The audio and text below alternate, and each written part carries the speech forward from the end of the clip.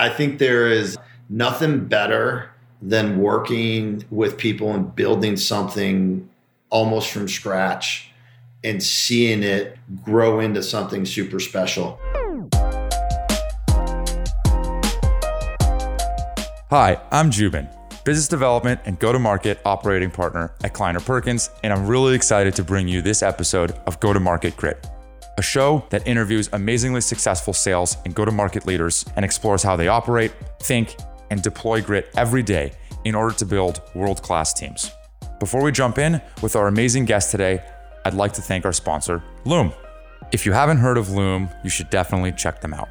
They're bringing video messaging to work. Using Loom is like sending a text instead of making a phone call, but you're using video. You don't need to schedule anything or coordinate with anyone. Just record, hit stop, and a link to your video message is instantly ready to share. Turns out, it's really good for sales.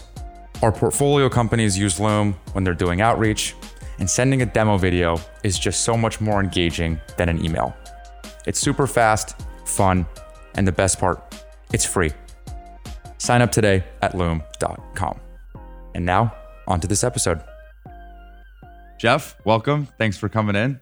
Really excited for this. Thank you for having me. I'm going to jump in with your background. So, graduated Clemson in 94, four-year varsity baseball player. And then in 10 years, you started at a company called JBoss. This was an open source middleware company. And you were the senior director of sales, managed 12 reps at the time. You were in Atlanta. This was a Peter Fenton company. And I'm really curious, was this kind of round one with Peter, someone who I really respect and admire? 2 years into that, it was acquired by Red Hat for about $400 million, where you became a VP, rested, invested potentially for 3 years or so. And you went on to Novell, were a sales leader there for 2 years until about 2009, then became VP of sales for the Americas at vFabric for a couple of years, took the open source Spring Framework and put kind of the VMware orchestration and services on top of that. Then quick stint as a CRO of VirtuStream. Then you became the SVP of sales for the Americas at Hortonworks in 2012. And I want to touch on this one for a little while today. And at the time they were doing, this is incredible, less than $1 million. They went public in 2014. You eventually took that business to over $250 million revenue with over 100 AEs until 2017 when you left, shortly before the merger with Cloudera. And then you went on to do a quick stint at Overops. And now you're reunited with Peter again at Cockroach Labs. Are you the master of open source and go-to-market sales? Like I read through that and I'm like, is there anyone more qualified to talk about open source sales than you? Well, I think the mentor who taught me everything I know about open source is far more qualified than I. But I was very blessed. I can help fill in the blanks there. So I was lucky after playing baseball. I started off cutting my teeth, getting into sales, knew at a very early age. I worked well with people and wanted to continually work with people, help them solve problems and help make their success drive their career forward. And the only way to do that was getting into tech sales with any possibility of driving innovative technologies and then making customers successful through that innovation. Started off selling long distance stuff, door to door. And it was almost like a Ginsu knife salesman. I was going door to door, learning how to literally get kicked out of office buildings, going to office parks. I would walk 5 to 8 miles a day, selling long distance. And it just taught me the real aggressive work ethic that you need to have, the stick-to-itiveness to be successful, because you're getting rejected, 9 out of 10 times in that world. But I ran into one customer that was a service bureau provider, and that was my first foray into software. And I hit it off with their CEO, and he quickly made me a job offer. So I was only at LDDS for probably around 6 to 9 months, and I went to work for this customer. And that's when I really started cutting my teeth and understanding what does software mean, and how do you go to customers and help sell a product that solves a larger problem that helps them take the next step in the genesis of what their corporation wants to do and maybe that career set. Again, none of this was open source. Open source wasn't even around at the time. But I had a really good run there and quickly realized, though, when you work for people and you don't have equity in writing, you run the risk of potentially never getting that equity. And it was a very good lesson learned. And I wanted to get more into consultative approach. So I took a short-term gig for a few years at a consulting company to really teach me enterprise software. And it was an investment I made in my career so that I can learn that enterprise software and help me understand true problems and how customers look and dissect problems, how they're going to go through the next stage of platform change and the technologies that they're going to surround themselves with. And then, a few years after that, that's when open source really became more of a pervasive model. But it was very, very early stages. And that's when I met Peter Fenton in that first company. I actually never met Peter until after we were acquired. But I did meet a gentleman by the name of Rob Bearden. And I spent 18 years in 4 companies with Rob. And that's where I learned everything I know about open source business models, how to sell, candidly, how to build out a sales structure, how to hire, how to really do world-class enterprise selling. And so when I went to JBoss, I took a step back, a huge step back, because I wanted to learn from somebody like that. I had never had a mentor that had been that successful and was candidly revolutionizing how software was done and how you go out and deliver enterprise software to customers. We had a great run at JBoss and it was acquired. And, this is my 3rd benchmark company that I'm with, and had the great pleasure of learning from Rob at multiple companies. And then Index and Benchmark together became quite the combination. And so as I went through and evaluated different technologies out there in the marketplace, I looked and saw, hey, when these 2 phenomenal tier 1 VCs partner together, not only is the product set really set for a huge TAM, but the financial backing where you don't have to worry about growth and scale and investments, that took a lot of stress off the plate as well. And then I was always very blessed to have the executive leadership and mentorship to help make sure we kind of went through all these different inflection points. At what point did you feel like it was time to carve your own path from Rob? What I mean by that is I think what you're talking about is really interesting. Obviously, super important. Pick a boss, not a company. Find a mentor. Have someone that can show you the ropes. At what point did you feel like it was time for you to go do your own thing? Well, I don't think I ever felt like that. I think, Hortonworks was an unbelievable run. So you talk about 3 amazing companies. JBoss, it was, I think at the time, the largest open source acquisition acquired in the Red Hat. When a company acquires you, they can do one or 2 things. They can either acquire you and incubate you and then have you become a part of their sales organization, or they can, lay off a lot of the folks and you move out of the organization and not do a very good job on the integration. And I was very blessed from JBoss and then going to SpringSource, which was acquired by VMware, to be acquired by 2 of the greatest software companies on the planet. Spent time within those companies, seeing how huge companies worked, how you assimilate in, how you can partner with core organizations, and how you as an emerging technology might help them drive more sales. And I think when we went and did the IPO route, that was an amazing testament to how you build a company, how you go to market, how you really understand customer timelines, and then learn at a whole different level how you make quarterly commits because you're committing to the street and stuff. And I think after 5.5 years at Hortonworks and going through 4 different inflection points, 0 to 10 million, 10 million to really 50, 50 to 100, 100 over to 250, I would never have been able to do that if I wasn't surrounded with phenomenal leadership and phenomenal people, from sales leaders to CEO to CFOs, and then, great teams that work with you. For me, it was the one thing about open source is it's the easiest way to get technology pervasively adopted, but you age in dog years. So on the other side of it, you have open source and then you have the sales side. We like to say, every year is like 7 years, right? And so it wears on you. And, I was at 3 companies that were pure open source, not open core. And the reason I decided to leave Hortonworks was I was candidly just kind of burnt out. I had given my heart and my soul and was very proud of everything we accomplished and all the people we worked with, and cannot thank everybody enough. The team that worked with me, I'm still very close with. But at the end of the day, I was just burnt out, right? It was pure open source. And I think had the merger with Cloudera happened earlier, things may be different because they had great technology that had a different model. But now it sounds like they're being all open source. But the market has kind of collapsed into one provider, whereas we were candidly at sales war every day. And that just wears on you when you don't have an extra hook. And for the audience that doesn't know the difference, can you describe the difference between open source and open core? Yeah, so open source is, listen, there's no holdbacks. You are the custodians of that technology. You typically need to go employ. And the masterful thing that Rob did with Hadoop is he went and employed most of all the key committers. And our charter was, we are the custodians of Hadoop, right? So with open source, if you only have pure open source, that means you control most of the contribution, you control the roadmap, but you have no enterprise holdbacks. That means everything is given to them. Your sales pitch is far different than if you do have enterprise holdbacks that they can only get through a license.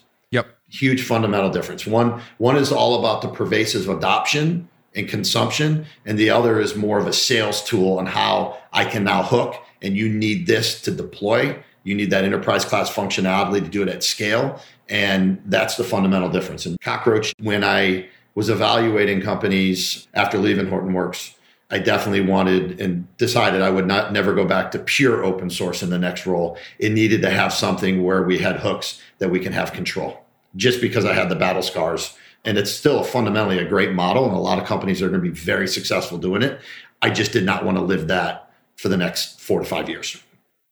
Neha Narketi, the co-founder of Confluent, which is a super famous open source business, she said open source isn't a business model, it's a go-to-market strategy, which I thought was totally true and really insightful. The show is about building go-to-markets. What are some of the basics, the foundations of building an open source go-to-market? What I get nervous about, candidly, having never done one, is there's no control. I do not control the sales cycle. People are just using the product. What's the playbook for an open source go-to-market? I think, open source itself is a distribution model. And I think she's absolutely spot on. And I lived that through JBoss, where it was all about downloads, right? It's all about awareness. It's about education of a market. And you have to have open source components to help build that market. So top of funnel, right? Top of funnel. Very much, if you think about hearts and minds, it's really bottom of it because it's about the developers. It's about earning the developer and the mind share in a market and getting them to think this technology first. So the companies that are doing it really, really well are even getting all the way down to colleges where they give away stuff so that the curriculum says use this product first. And you win the hearts and minds very, very early because that changes for you the sales cycle much further down the path. So when I think of open source, it's really a distribution model, get software in front of people, and that's really about marketing. When you think of the license side of it, that's really about sales. And so you have to build that kind of go-to-market strategy around that to help. There's got to be a very tight marriage between marketing and sales to have a successful go-to-market, but they have to have a really tight marriage with the product side of it. Because if you cannot build a world-class product, and, open source, oftentimes it's release early, release often. And unfortunately, a lot of times the customers are your QA. And that can have a very negative impact on sales motions. And so you have to be able to really have all those committers that can take and patch and update. And you want to stay as close to the trunk line as possible with releases so that people who may deploy the technology can be very successful as you have future releases with all the innovation in it. If you have all of these leads, top of funnel or bottom of funnel, how do you prioritize? How do you think about prioritization if top of funnel or lead generation isn't an issue anymore? So what's interesting is just because somebody downloads doesn't mean they are a buyer. They certainly may not be a buyer at that time. That's where the continued education has to take place. And that's where you really have to have a phenomenal relationship with marketing to take that top of funnel down from the leads from your perspective. I was more talking about awareness is at the bottom with the developer as opposed to C-suite at the top and top-down selling. So when you're making the sausage and you have the leads that are coming in, you got to look at the conversion rate and what the propensity to buy truly is.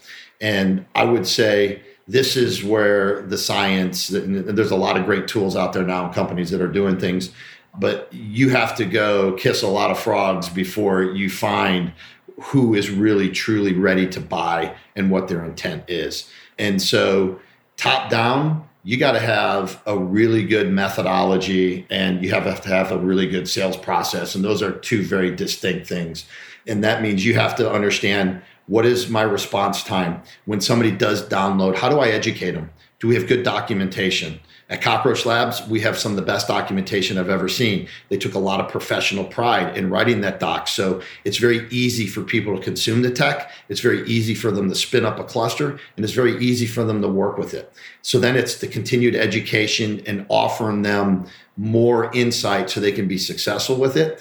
And then you marry that with, an inside sales process where you have an SDR, LDR team that is driving, hey, have you thought about this use case? How are you doing it? Here's what other peer groups are doing and leveraging. And then you start talking maybe around use cases and sales plays. But you can't get that far unless you've really educated and have got them successful.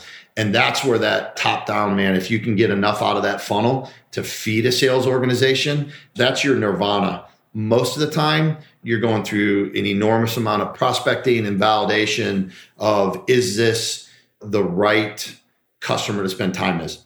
The one thing I learned very early on is your number one asset as a salesperson is time. So if you're wasting your time, and it's really about spending cycles on things that will not make you successful, and make sure you don't do those, right? And that's exactly what the correct sales process will do. Makes total sense. So I guess when it becomes a marketing qualified lead, it hits the BDR's desk, I am assuming these are not outbound specific BDR functions. It's more inbound and qualification before it gets routed to the field. Is that right? Absolutely. So if you have a bunch of B+ players and you want to make them A players, or you have 5 A's and a bunch of C's, it's a lot easier to take high-powered sales talent that have been through a lot of success and teach them an open source model and really show them how to eat and close an enterprise sales motion in open source when you are feeding them good, what I would call sales qualified leads. And, we'll have the notion of a marketing qualified account. They hit a certain score level, and then you give to salespeople, let marketing really digitally nurture, let them do their job, which they're great at, right? Educate, nurture, and then hand over to the sales organization, somebody that actually has the right intent to buy. That's really hard. And most companies never get that right. So a lot of times you end up throwing capacity at a problem to get to numbers. And oftentimes that goes with a very high run rate and makes it very difficult to scale. And then the huge burn then doesn't match up with the revenues. And that's where companies get very unsuccessful. The really successful companies are the folks who do get this right. Going back to your earlier comment, I feel like in security and open source, really in general, like IT sales these days, decision-making has been empowered lower in the organization where the budget may not necessarily be. How do you think about taking a technical buyer, proving value and demonstrating that you're solving a problem for them, and then actually bubbling up the business value to get a deal done? Like there's a big delta between that person and the CIO who might actually be buying the technology. Yeah, I think you have to have a great sales methodology, right? And so I'm a big believer in MEDDIC, and a lot of people are big on force management. You got to marry this all together. You're not going to be successful just selling to purely developers. We put in together complex territory revenue plans for every individual seller. They need to look at the key personas they're selling to. You may bubble up demand at a sales level for developers, but most of the time they're influencers. They're never going to be the decision makers, right? So you got to win the hearts and minds there, but you got to couple that with a sales strategy that is, I'm going after the people who can make decisions, that have the actual problem, that have the funding, go through your full band, right? And making sure that everything is covered. And when you can marry a strategy that covers all these things, you can take a complex enterprise sales process, you can drive to a specific use case, You can validate the money. You can validate the need, the requirement, understand the decision process, what all the criteria is. And then you can marry it so it goes on your time frame. That's when you have a highly performant salesperson. If you're only selling to, there's only a few companies in the market right now that focus on, I would say, open source that literally can take orders because there's so much pent up demand that they have so many leads coming in at the top of the funnel that they're spitting out orders. But that's usually transactional deals, 20, 30, 50K ASPs. Enterprise selling, you're never just going to get that done at the developer level. You got to merge all that together and get consensus alignment through the whole process. And that's where you start talking 3 to 6 to 9 month sales processes. That's where you have to start getting very creative in how you sell and making sure that you have alignment across organizations. What kind of deal sizes are you doing? Like, what was the ASP at Hortonworks? Are these big deals driven by enterprise reps in the field? Are these more high velocity deals with an inside team? What's that playbook look like? Yeah, so JBoss and SpringSource were very high velocity, started off with low 20K ASPs and rapidly grew throughout the years. Hortonworks, we started off, it was very, very high velocity. It was very complex to deploy and insert and expand, get that lower customer acquisition cost, and then get the expansion. That's what you wanted. What we've done here at Cockroach is we have a much higher ASP, but we also have phenomenal expansion. And what I will say is, if you have an open source product that also focuses around cloud, I think cloud today has become another de facto method of distribution of software, right? Everybody wants to be cloud native in everything they do. And so if you don't have an approach that really embraces that, you're probably going to have a difficult time scaling in the market.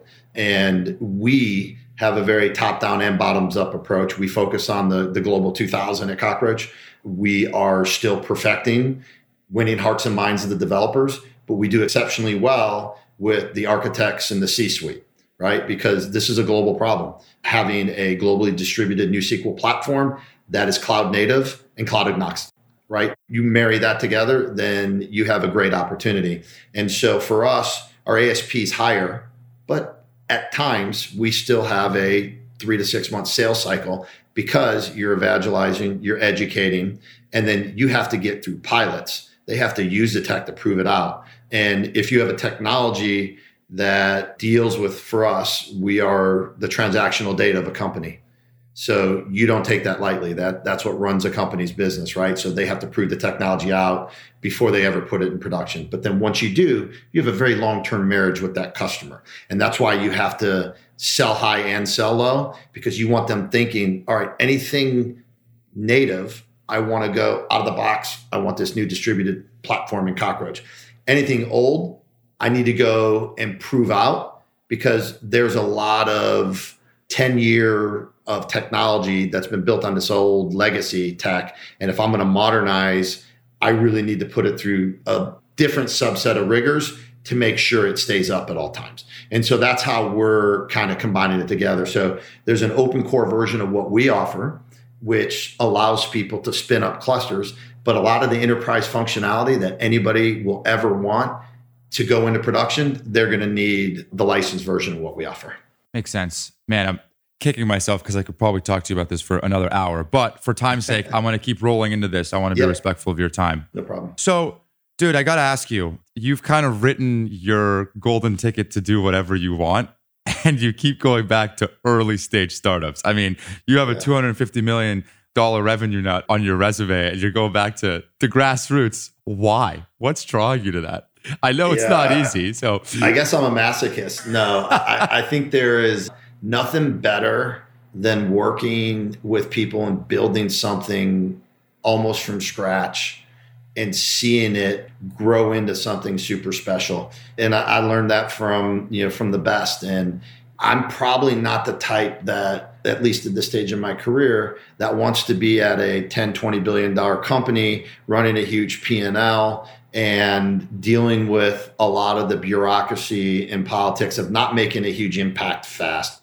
I think the challenges that an early stage startup presents are also the things that I love, right? I mean, it's the constant, the next deal, you're only surviving on what you're doing. You get to see and build people's careers and work with them. You get to see, I think the coolest is working with customers who are willing to bet their careers on a technology that will change how they do business. And that's awesome. It's an awesome feeling.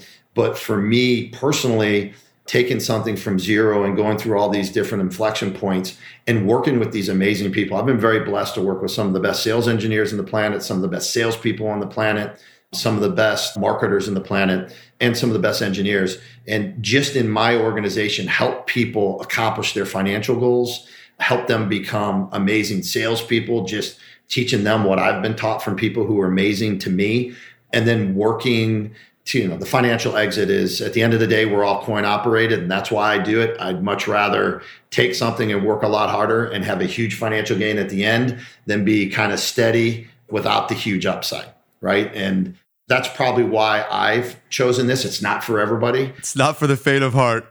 No, it's super stressful, but you get to meet some of the greatest investors in the world, and Mike Volpe and Peter Fenton. I mean, I guess I'm at my third or fourth benchmark company, my second index company. These are amazing human beings that are the top of what they do, phenomenal investors, but even equal or better people that look at you in your career and say, this person has executed for me and I want to take care of him and I want to make sure he and his family are in the right situation and they truly care about you.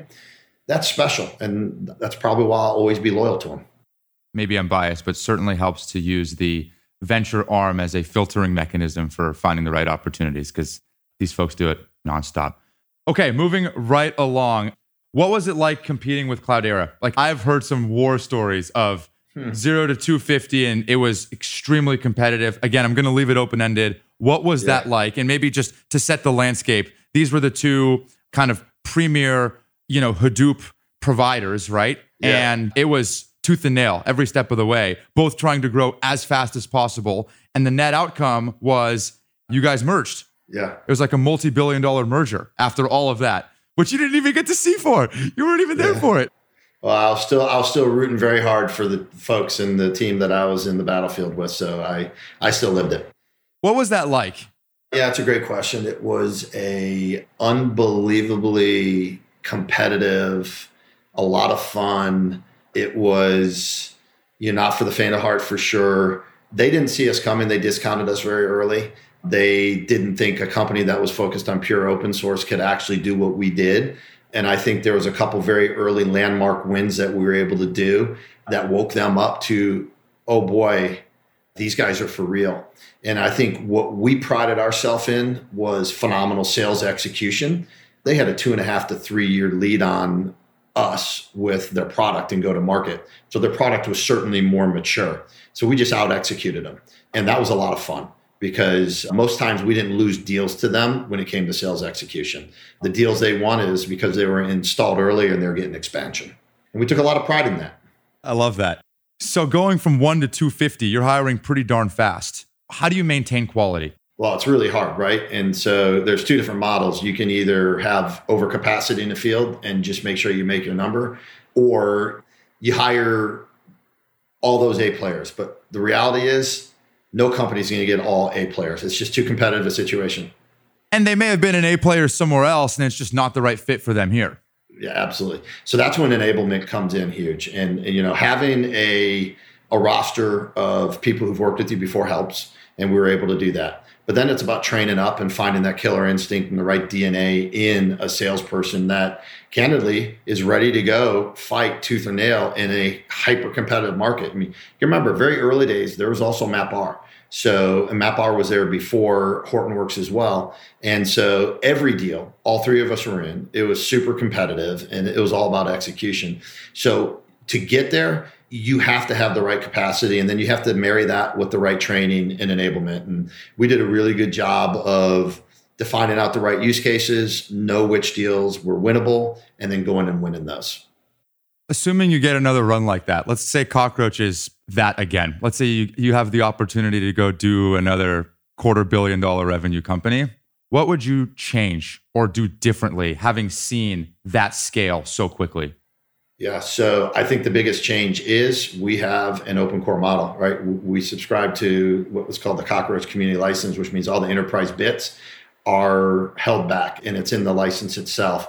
That protects us. It protects you from cloud providers taking your technology. I know everybody's seen about certain cloud providers that are consuming other people's technology and open sourcing it themselves and competing against them. This protects us from that. So that would be the biggest change. I think I learned from the best, and I am deploying the same kind of sales methodology and sales process because I know it works at scale. I'm just marrying that with a bigger TAM and a market that is ripe for a very specific technology. So the change that's been made is kind of really around the licensing model. And now I think maybe the other thing is the super tight partnership with marketing and the engineering organization we're at now. I think the engineering organizations at the previous open source companies were always great and they had wonderful people. It's just at times delivering on that roadmap may not have mapped up to how sales can go deliver on deals. You need to innovate faster so you can get deals. And at that time, they're innovating fast, but then the quality of the product takes a hit. And so if you can have that innovation with the high quality of the product and a lot of professional pride around that, your customers will get successful faster. And then you can take a lot of the methodologies and process, marry that together. And that's a great recipe for an amazing company. And I firmly believe we'll have that here.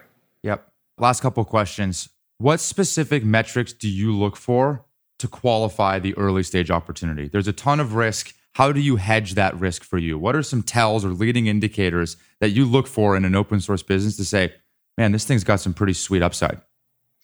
Yeah, I mean, I think it starts with how fast can you build pipeline? How many downloads are there? Where does that particular product sit in its market set? For instance, with us, DB Engines, it's a good measurement of how fast are you moving up the rankings, right? The pipeline building is absolutely huge. The understanding the addressable market is probably the most important thing. And so, we sit between the database market and the cloud market, and we're right at the convergence of that. So that was a very good indicator. And I think, the investments of your competitors, how well are they funded and what are they doing in the market? Is it a big enough TAM for people to go after? And I think with open source, you can find out pretty quickly just looking at the adoption and how many downloads.